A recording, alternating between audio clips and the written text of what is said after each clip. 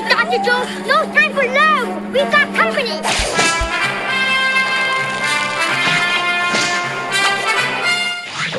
Hello, strange woman. Was once a world-famous archeologist and adventurer. Oh, this is terrible. It's true. That's right. I'm 100% Harrison Ford, Sean Patrick Flannery / River Phoenix, and some kid we all try to forget. It's me, the genuine article, old Indiana Jones who wears an eye patch. I didn't actually lose an eye. I just never really got out of my pirate phase. Oh, my God. It all started in the spring of 1976. And scene. So welcome to our brand new show, No Time for Love, Dr. Jones, where we follow the fictional adventures of one Dr. Henry Walton Jones Jr. Oh, goody. As this gentleman who we just met, I did my 100% dead-on impression of him up top. Well, I mean, yeah, but oh goodness, I know we're going to have to talk about it later, so I'm just going to suppress whatever I'm saying. So I am your host, Jamie Chambers, and this is my sister, Bambi. Hello.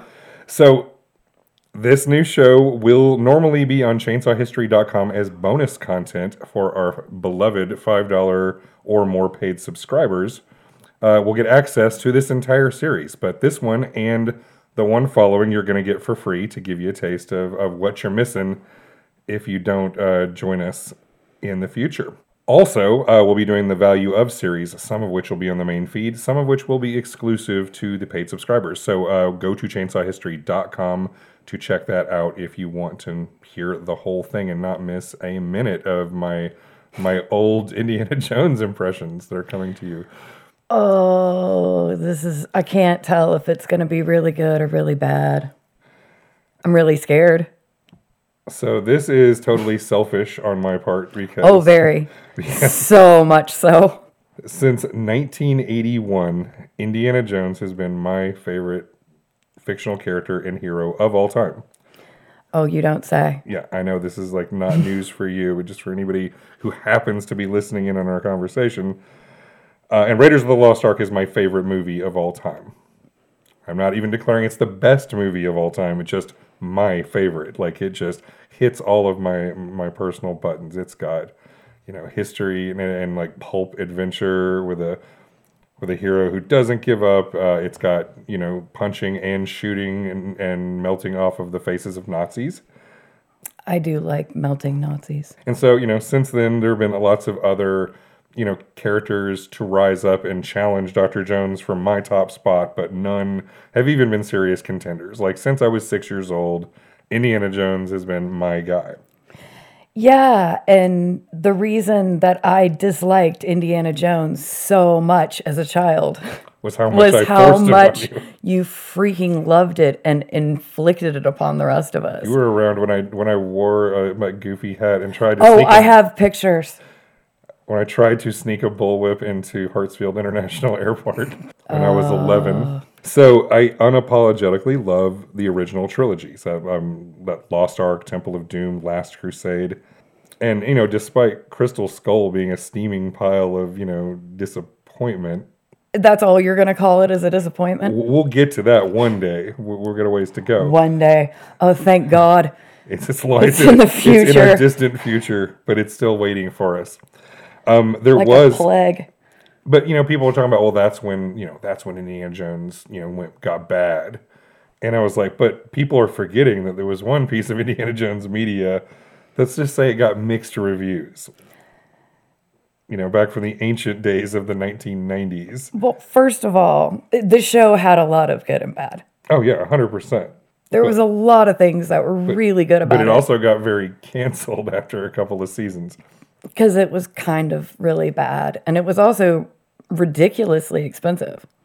Yeah, it's the kind of thing that would have been perfect for like the streaming world we live in now. But instead it was like old school broadcast television. So yeah, there was a piece of Indiana Jones media that got, let's just say mixed reviews back from the ancient days of the 1990s. And we got a whole ass TV show produced by the flanneled one himself, George Lucas.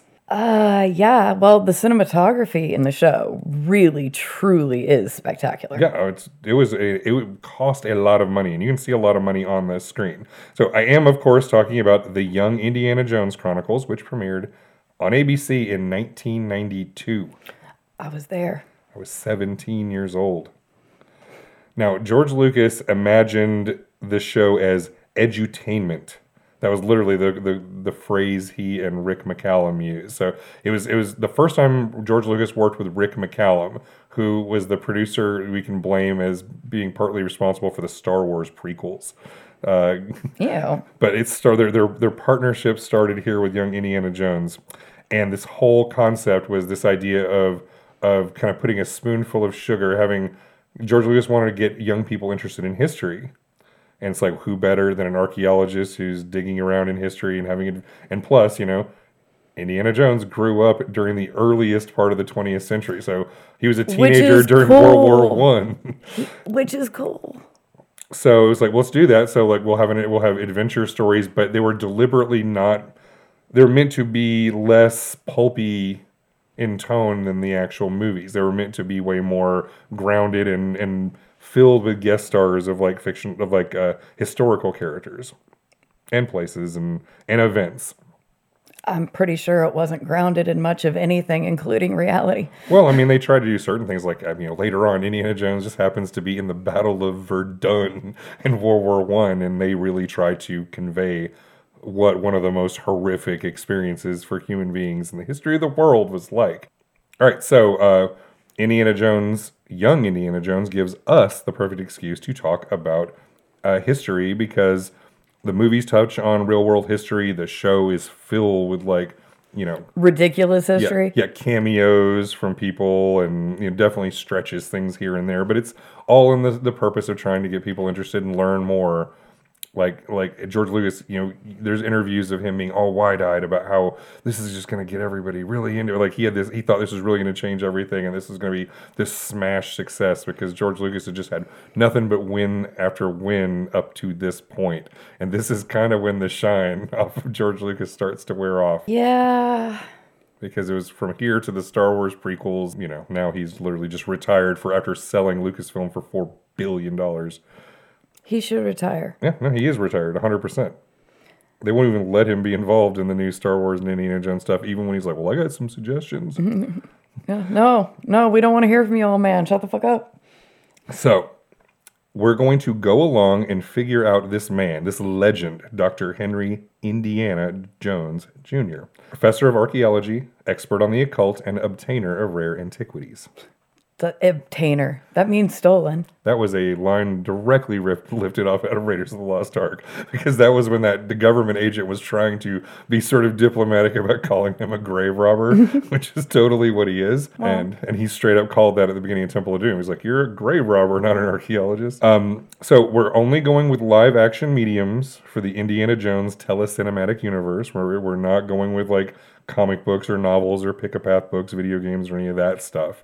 Or the tabletop role-playing games. You know that Tracy Hickman worked on the official, when TSR did their Indiana Jones role-playing game. He wrote 2 adventures. That's awesome. Yeah. So it's possible they're good.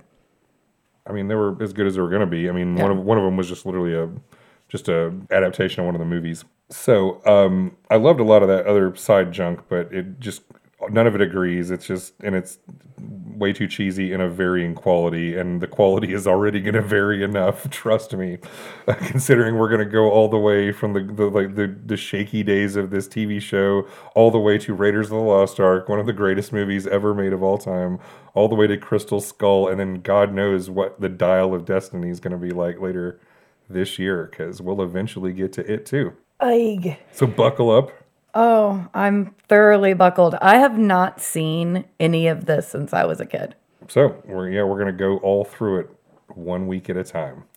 So before we dive into the fictional life of our hero and all the famous historical figures he met and all the women he banged and then abandoned, first we're going to do a short meta history, a little bit, just a little taste teaser of just what was going on behind the camera to give us an Indiana Jones in the first place. Oh, you're going to go straight full nerd on us. Okay. This episode, we're not actually getting into the show yet. We're just going to be talking about Dr. Jones. We're just going to talk about. We're just chatting a little bit about what makes an Indiana Jones, and then we're going to get into it.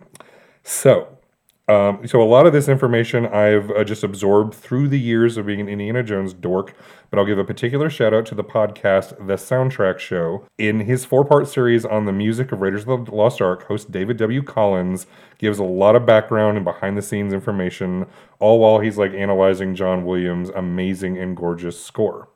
And so you get to hear lots of the music and he talks you through it. But he's also telling you all this like behind the scenes stuff. The Indiana Jones wiki on fandom.com is also quite helpful for, getting into some of the details of these episodes and movies. And it's also very weird to realize that same company, Fandom, owned a game I designed for several years before selling it off again. So it's just talk about a very weird way. We're gonna get more than one crossover, by the way, too. Oh, fun. Okay. Just you wait. So get your fedora and grab your bullwhip. I got nothing.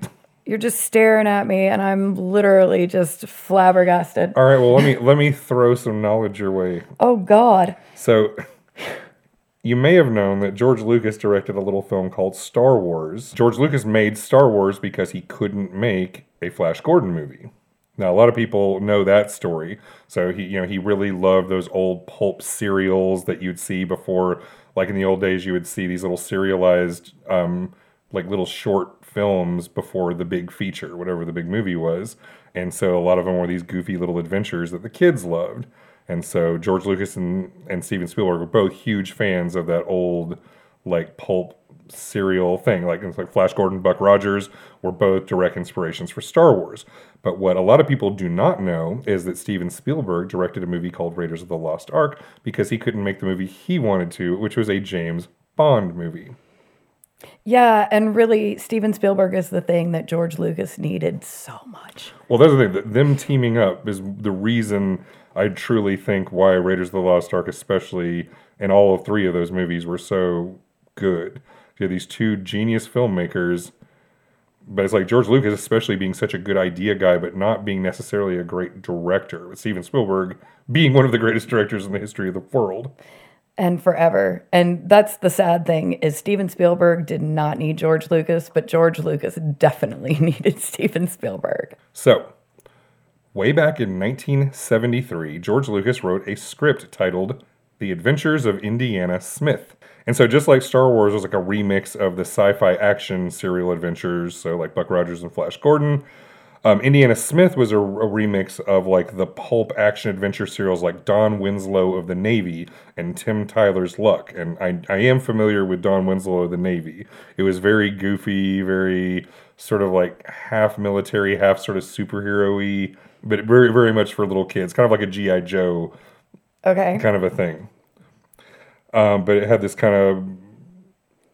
And then also, Smith was imagined to be a treasure hunting hero modeled after like Charlton Heston in Secret of the Incas and Humphrey Bogart in The Treasure of Sierra Madre. In fact, like that image of Humphrey Bogart wearing this big fedora was a direct inspiration. And then actually, if you look, now I think that George Lucas and Steven Spielberg both deny this, but if you actually look at Indiana Jones' costume and then look at Charlton Heston in Secret of the Incas, it's basically the same outfit. It's just that the fedora, the big... It's not even truly a fedora, because Indiana Jones actually has a unique hat. It was basically designed to give this perfect silhouette that they were going for. Yeah, because it's a bigger, taller hat than just a standard fedora. Yeah, there's literally like a 30-minute featurette on just the design of the hat, which is in the fucking Smithsonian, by the way. Yes, I have seen it.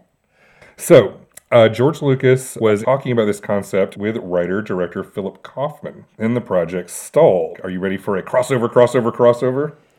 Whatever. The reason the project lost steam was because a guy named Clint Eastwood pulled Kaufman off in order to work on a movie called The Outlaw Josie Wales, written by Forrest Carter, a.k.a. racist piece of shit Asa Carter, who we did a whole-ass episode on a while back. Oh, yeah, I remember that, Dick. So we might have gotten the Indiana Smith movie instead of Star Wars if it wasn't for Clint Eastwood and Asa Carter. Think about that for a second. There's an alternate world where that happened and there was no Star Wars. And Indiana Smith probably would have sucked. Well, it's hard to say because Coffin really was a good director, but he certainly was no Steven Spielberg. Actually is. I think he's still alive. He's one of those like really artistic, weird directors. Okay, yeah. I mean, pretty much everyone always wants to talk to me about movies in the 80s. And it's like, first of all, I had severe ADHD. So even if I did watch it, it's very possible I was not really there at all. And also, none of it was... Well, we're not even in the 80s yet. This was the 70s. We're in the 70s. So yeah, I have literally, you might as well be talking to a wall. But this is like I said, but even still, just this idea that there's this alternate timeline where Clint Eastwood didn't grab Philip Kaufman, and so George Lucas moved ahead, and so he didn't do Star Wars at all. Yeah, that would be terrible. He just made this Indiana Smith movie with this weird artsy, fartsy filmmaker. It's one of those things like, what would that have been like? Who knows?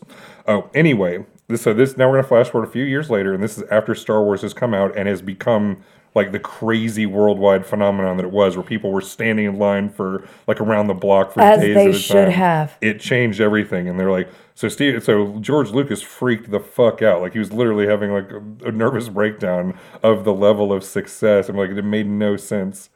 He thought he was just making this little, just like he did for THX.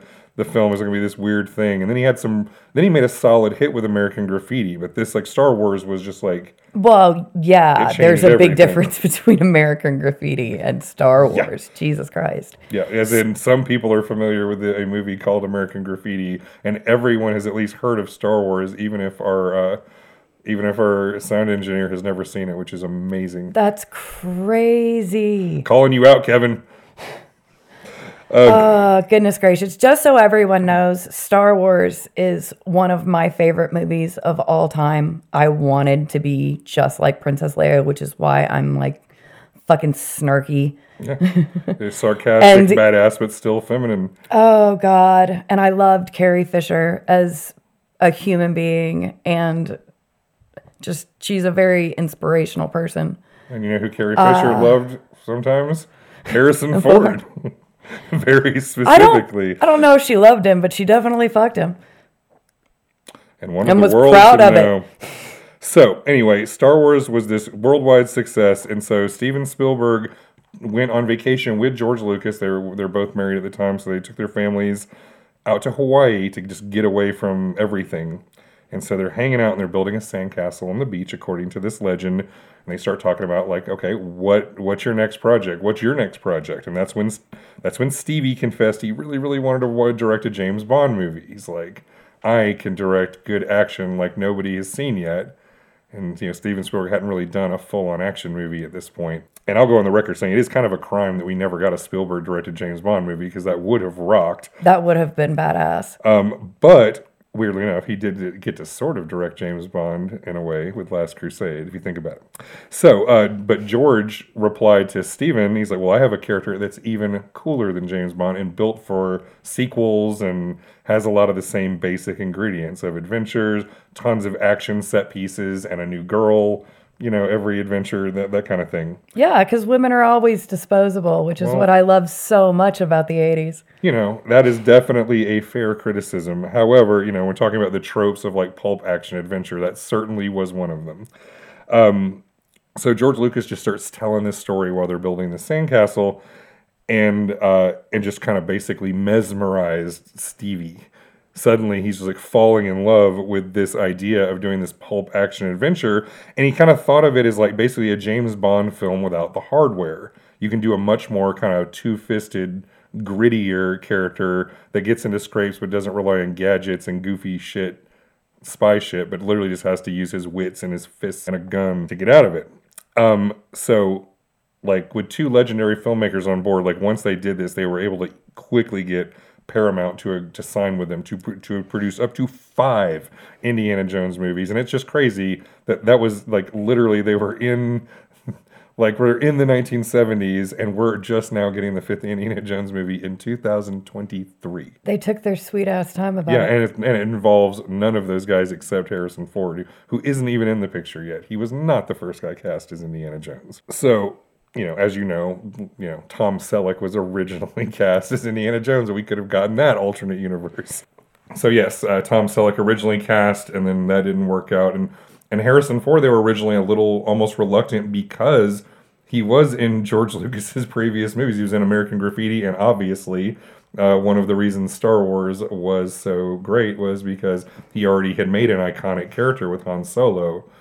However, once they tested him for Indiana Jones, it was just all he wrote. He was just so, God knows, a few people have been more perfect for a role. I may be slightly in love with Harrison Ford, so I'm slightly in love with Harrison Ford. People are going to have to just get over it. Even though he's a crotchety old bastard. Oh yeah, we'll eventually be talking about old Mr. Magoo Harrison Ford, but we're not right now. This is glorious young mega hot Harrison Ford for the 1970s. Before I was born. So we're just going to skim through this part. We're not going to get into like the details of every single movie, but Raiders of the Lost Ark did what it did, which is completely slay, instantly establish Indiana Jones as a household name, and made $1 bajillion. Not to mention being nominated for various awards. But Lucas did not want to just recycle stuff for the next film, so he deliberately made the next one a prequel. So Indiana Jones and the Temple of Doom was set over a year before the events of Raiders of the Lost Ark, and did not have any of the same. I mean, there were little kind of story beats that remind you. There's certain little bits, but in terms of like plot points, there's no Nazis. They're in completely different locations. There's zero Judeo-Christian imagery. I'm still very upset and curious that we never found out what happened to Short Round. Yeah, where it's just left. Maybe we'll find out in Dial of Destiny. Finally. However, anybody who wants to just see the actor, Ke Huy Quan, I believe is how you pronounce it, he was in the movie Everything, Everywhere, All at Once with Michelle Yeoh, which was awesome, and he was the heart of the movie. He was great. Isn't that about to win all the awards? I know it's nominated for some, and it deserved it. It is a bonkers movie. I haven't seen it, but it looks interesting. His character was like literally the heart, like the warm beating heart of the movie and the message of it, which is really beautiful. So I like him, and hopefully, who knows if they're going to address the Short Round question. Whatever happened to Short Round? Because he just sort of popped up in this one thing, which means Short Round's already gone by the time. Yeah, that's terrible. Is he dead by the time Raiders? We'll have to talk about it when we get there. So anyway, but they did, however, they recycled action set pieces that they had to drop from the original version of Raiders. So there was stuff like a giant rolling gong used as a shield against gunfire, jumping out of a plane with an inflatable raft, which is one of the most gloriously stupid things ever shot. Yeah, I mean, that whole opening sequence to Temple of Doom was kind of a James Bond film. Oh, yeah. So that makes complete sense. And that was always part of the mission statement, was to let Stevie get his James Bond thing by having these giant crazy ass action set pieces. It's just, instead you got your Indiana Jones instead of a James Bond. Two slightly different, instead of a suave always put together, Indiana Jones is slightly clumsy. He's always in over his head, barely getting by. But we like that in a hero. Oh yeah, no, 100%. The audience loves that. It's one of the reasons why he's my favorite, is because he's human. He's very human. So and the minecart chase scene was also originally going to be in Raiders, but they cut it because Raiders already had a lot going on. It even had a darker tone, but weirdly also had a musical number, a little kid sidekick. It's just all over the place. And it's also the reason why we have the PG-13 film rating. Well, between the first two movies, Raiders and Temple, we get the 80s trope of having a kid and a monkey. Yeah. Because apparently all 80s movies needed a kid or a monkey or both. Yeah, or kids with a monkey. Kids with a monkey is definitely something that they were into. So PG-13. So when Temple of Doom was being rated by the MPAA, that was the whole thing where they're like, there's a scene where a guy gets his heart ripped out of his chest. That's a little intense. We call that with little kids. We have a problem with that. So let's we're going to rate this R. And Steven Spielberg's like, well, being rated R is like a kiss of death if you want, a wider audience. And so he literally Steven Spielberg bullied the MPAA to create a new rating that was in between PG and R. And so Temple of Doom And this is why we get PG-13. Yeah, Temple of Doom was the first PG-13 movie. Steven Spielberg had a lot of clout. The fucking just dick swinging of Steven Spielberg created an entirely new film rating system for us. And there was all these like stories pitched for Indiana Jones movies that never got made. And the one that gets me, they always talk about Indiana Jones in a haunted medieval castle. And I'm like, that sounds fucking awesome. Why did we not get this movie? But they apparently every time they toyed around with it, they couldn't get a story that really worked for them. So instead of the third movie, they resisted at first. They didn't like Steven Spielberg didn't want to do the Holy Grail because he felt it was sort of ethereal. It was, the whole Arthurian legend was all about prayer and chastity and virtue. I was like, that doesn't match Indiana Jones even a little bit. But then they realized that doing the whole estranged father relationship, that was the real story, and the quest for the Grail was almost like a metaphor for their relationship, and so that's what made that one work. With that, and Sean Connery can make almost everything work. And of course, that also allowed Steven Spielberg to have his dream of directing James Bond, as Sean Connery was once again, that's almost a meta choice to pick and to literally have James Bond be Indiana Jones's father, because literally that's sort of the whole idea in a meta sense. It's also the sort of running joke of the character. The reason why way back in the 70s George Lucas named the character Indiana Smith is he had an Alaskan Malamute named Indiana who he loved and very much, and so he named the character after the dog, which is why later on in Last Crusade that was the whole joke is, and he was like, well, we named the dog Indiana. And he's like, you were named after the dog. And it's like, that was literally just a meta joke because the character literally came from that. And later on, they kept the joke running because the character Willie was named after Steven Spielberg's dog. And the second one, and then later on, I forget if there was a joke like that in the third movie, but later on, Shia LaBeouf plays Mutt Williams, who's literally named after the whole joke of named after a dog, and a nod to John Williams, the composer, who musically made the Indiana Jones movies work. So there's just all these little jokes. So yeah, that's why Indiana Jones and the Last Crusade introduced us to both Sean Connery as Dr. Henry Jones Sr., and also the concept of young Indiana Jones, with River Phoenix playing 13-year-old Indy attempting to steal treasure from treasure hunters. Because it belongs in a museum. Ding, ding, ding. Correct. This event is so profound that Indy cosplays as the treasure hunter for the rest, like this dude who gave him a hat, and he just decides he looked like that guy for the rest of his life. Which is weird and sad. The dude in the script was just named Fedora. Doesn't even have a name. So anyway, Last Crusade seemed like such a nice ending for the franchise because our heroes literally ride into the sunset as the credits roll at the end. And so Spielberg really felt like that was just kind of the nice place to leave it. It was, and it really was. And maybe. And at the same time, George was more interested in television projects about young Indiana Jones. He started getting this idea. It's like, we can go back and tell this stuff with history and making it educational, and he got more into that. So that's when he and Rick McCallum came up with this idea of the Young Indiana Jones show, where you get a 10-year-old version of Indy, a 16-year-old, and as an extra bonus, we get a 92-year-old geezer version to bookend and narrate the episodes. Oh, he's so bad. Corey Carrier played little kid Indy, and of course, Sean Patrick Flannery portrayed teenage Indy after River Phoenix turned them down cold. He's like, I am not going back to television. Fuck off. And who could blame him? But we get Sean Patrick Flannery, and Sean Patrick Flannery was so cute. Still is. And we wouldn't have the Boondock Saints or Powder. He's very lickable. And George Hall played Old Man Dr. Jones, except once while he was filming The Fugitive, Harrison Ford had a break in filming, and he actually had started watching the show, and it was like, hey, this is kind of fun. He actually was into especially the Sean Patrick Flannery version of Young Indiana Jones. He got into it, so he's like, I want to do one. Because no one could get into the 10-year-old version of it. So there is a single episode where Harrison Ford, instead of old Indy, it's Harrison Ford supposed to be in 1950.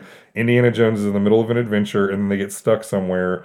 and he narrates the story instead of old geezer Indy from the 1990s. Oh, that's pleasant. Even though it's still cheesy though. It has this layer of 90s Velveeta that is just glorious. It's one of the reasons to love this fucking show. So now George Lucas can't help himself.